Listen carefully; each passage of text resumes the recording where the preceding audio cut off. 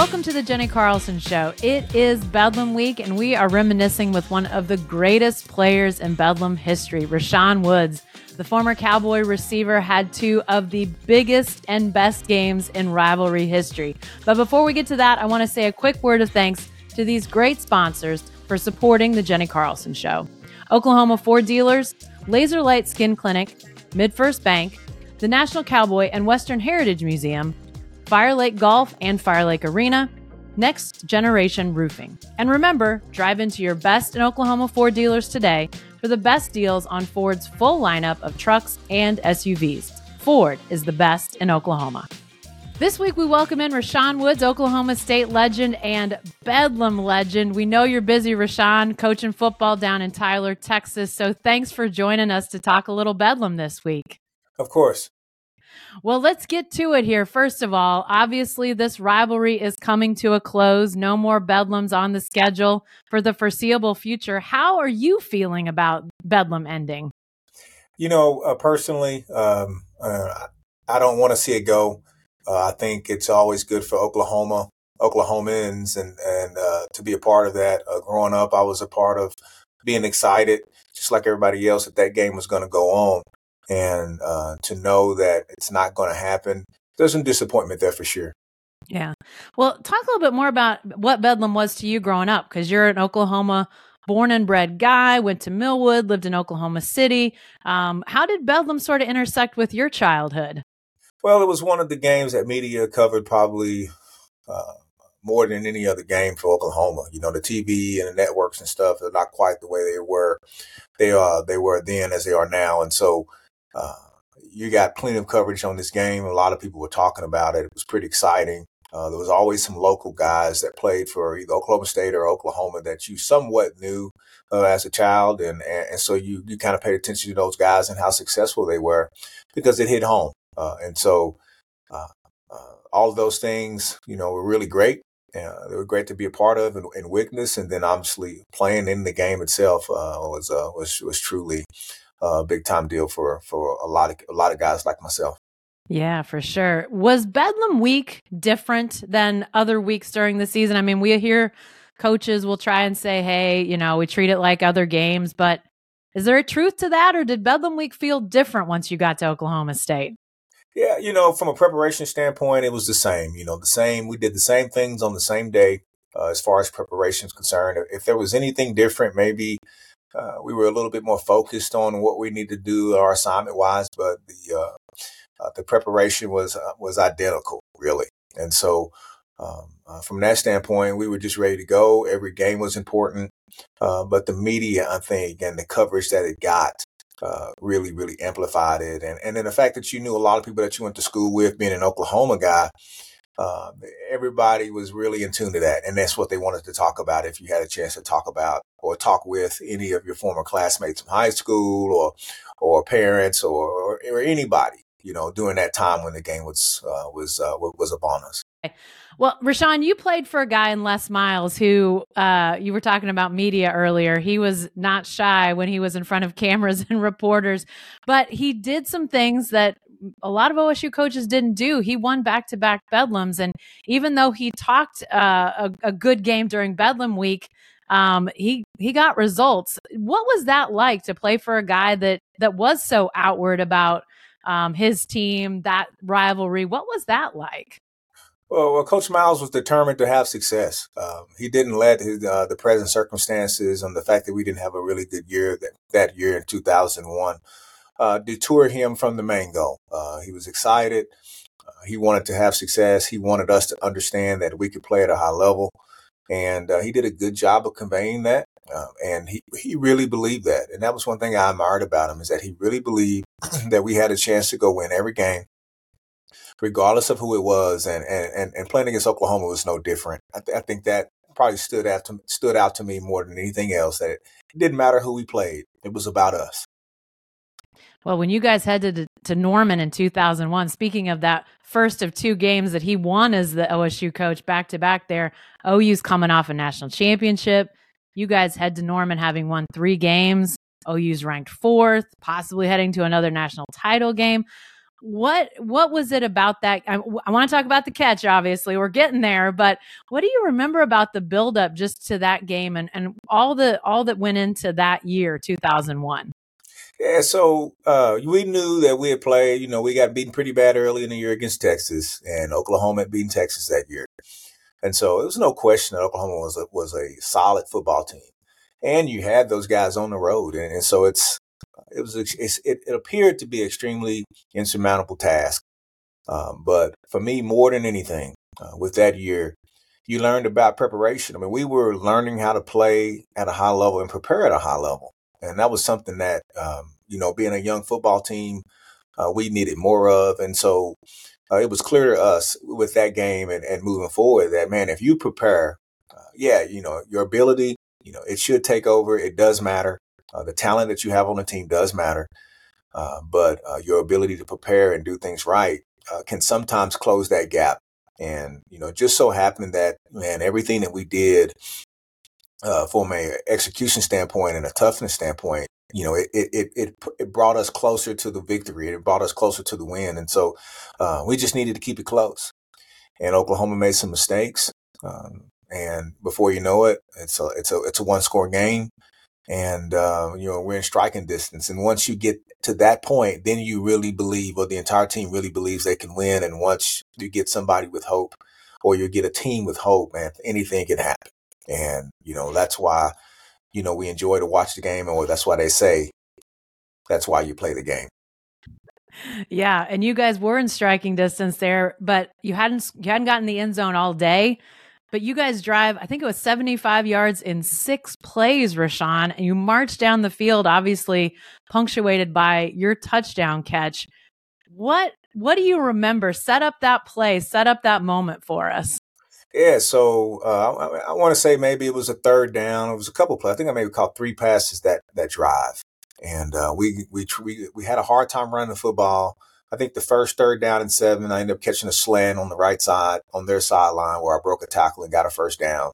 Then the next one I maybe had a penalty of some sorts, or got stopped, back, or we'll have a lost yardage play. And then Terrence Davis-Bryant made a play on Roy Williams, their best defensive player, over the top of him on 3rd and long, which continued that drive and put us in striking distance. I think maybe before that, I caught another pass on the sideline that ended up, moving the chains again and pushing us into a position to get the possible game winner.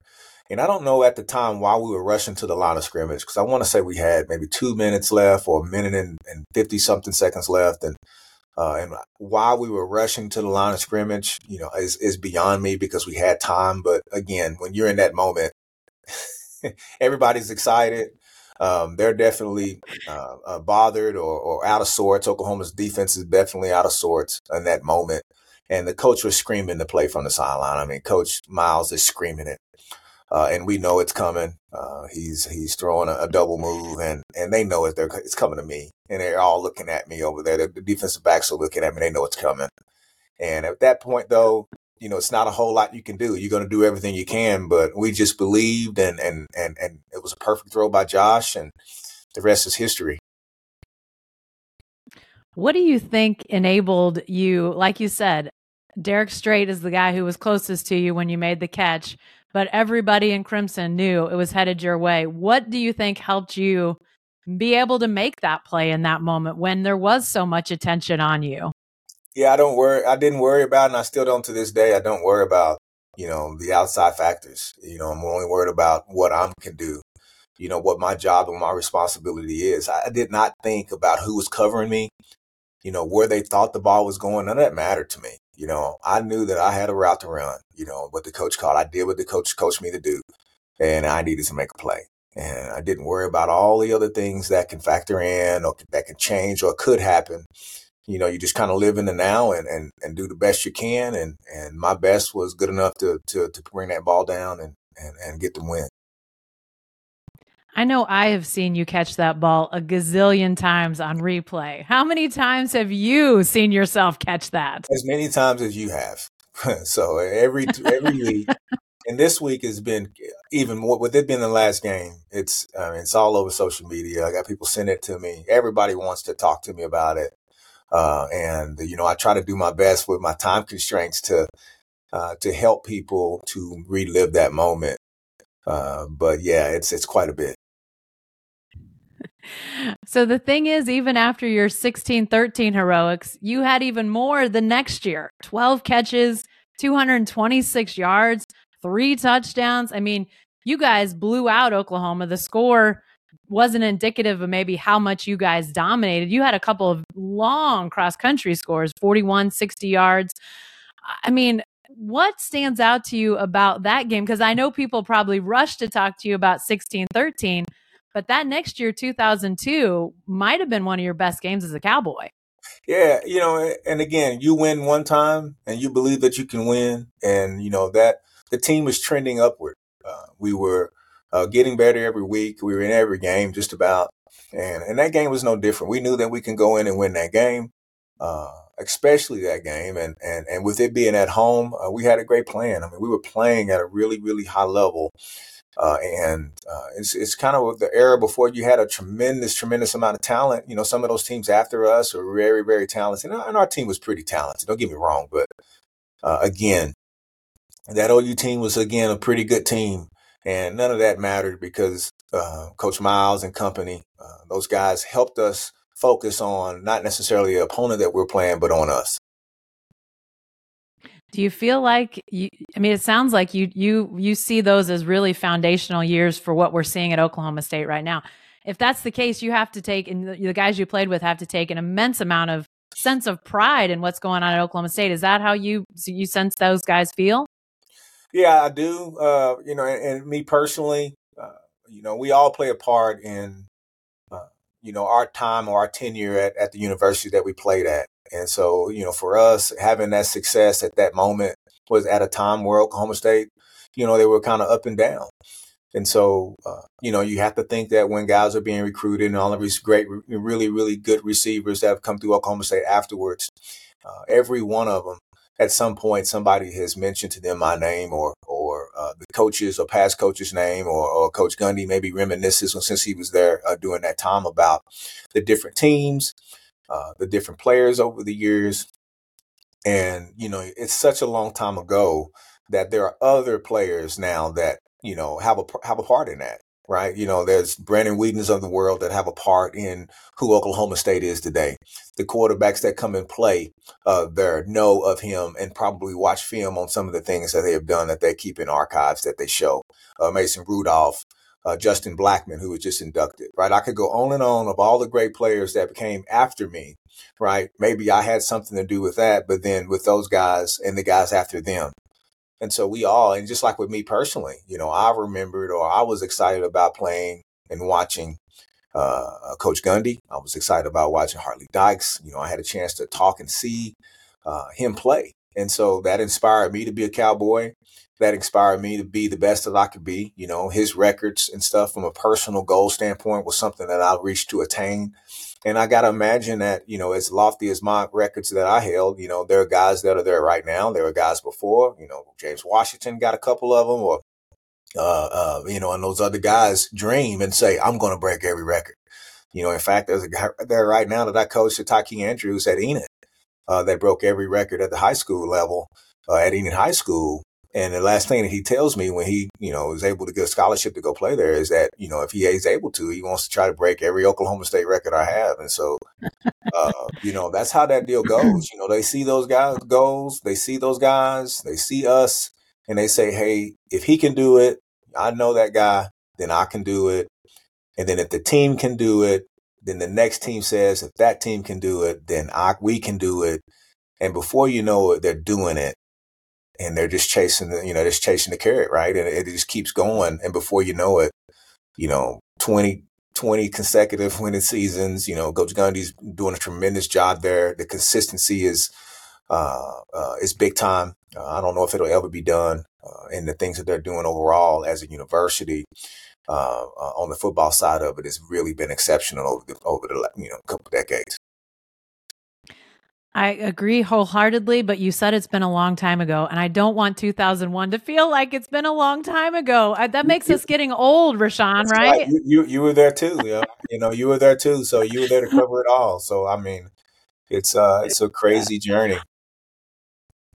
I don't want to think it's been a long time ago, but yet you were mentioning Enid, which leads into the last couple of questions I wanted to lob your way. You've moved to Tyler, Texas, Tyler High, head football coach there after several years of coaching in Oklahoma. You were head coach, obviously, at John Marshall, then went to Enid. Your bunch there at Tyler, 6-3, heading into a last regular season game against Forney. Give us a little update about how things are going down there. Yeah, it's been going really well. The first year is always, in my opinion, the toughest year. Building relationships with the guys, getting to know the lay of the land, finding out who's for you and who's against you, and avoiding all those landmines that go along with it. But the great thing about this game is that football is football. We got some really good players. It's a great town. It's a beautiful place here in East Texas, and it's different. It's different, but it's still some same as far as the game of football is, and it's been a very, very enjoyable experience for me. So some playoff implications with this game Friday night. Does the head coach get nervous at all before a game like this? Again, I take it just like for the most part, like I was a player. You only can control what you can control, and that's us. And so my deal has been building the guys, building this football team the way that I know how. This will be, the third time for me to kind of build it back up, and I know or try to avoid some of the pitfalls that go along with that. And I try to get these guys to just think about themselves. Don't worry about the team that we're playing. And people put so much stock into the big time teams that you play, or the big time names. And to me, and I tell the guys all the time, a lot of times the name on the jersey beats you before you even get out on the field. And so, that's not who I am. But again, with me being new here, who I am hasn't quite resonated with everybody yet. But it's a process that takes time. But, over time, they'll get it. And hopefully they'll take on that same mantra that, that I live by, that, hey, you worry about you. You do what you have to do every day. You make sure you're doing the best that you can. And that's got to be good enough. Well, I wish you nothing but the best on Friday and hopefully on into the playoffs. But this has been so great. Thanks for making time for us, Rashaun. I appreciate you doing this so much. Of course. I want to thank Rashaun, and thanks to all of you for joining us for the fun this week. If this was your first time hearing or watching the Jenny Carlson Show, be sure to subscribe on YouTube or your favorite podcast app. Also, if you like what you hear, please leave a review. And remember, you can find all my work at selloutcrowd.com. Thanks to everyone for listening, and we'll see you next week.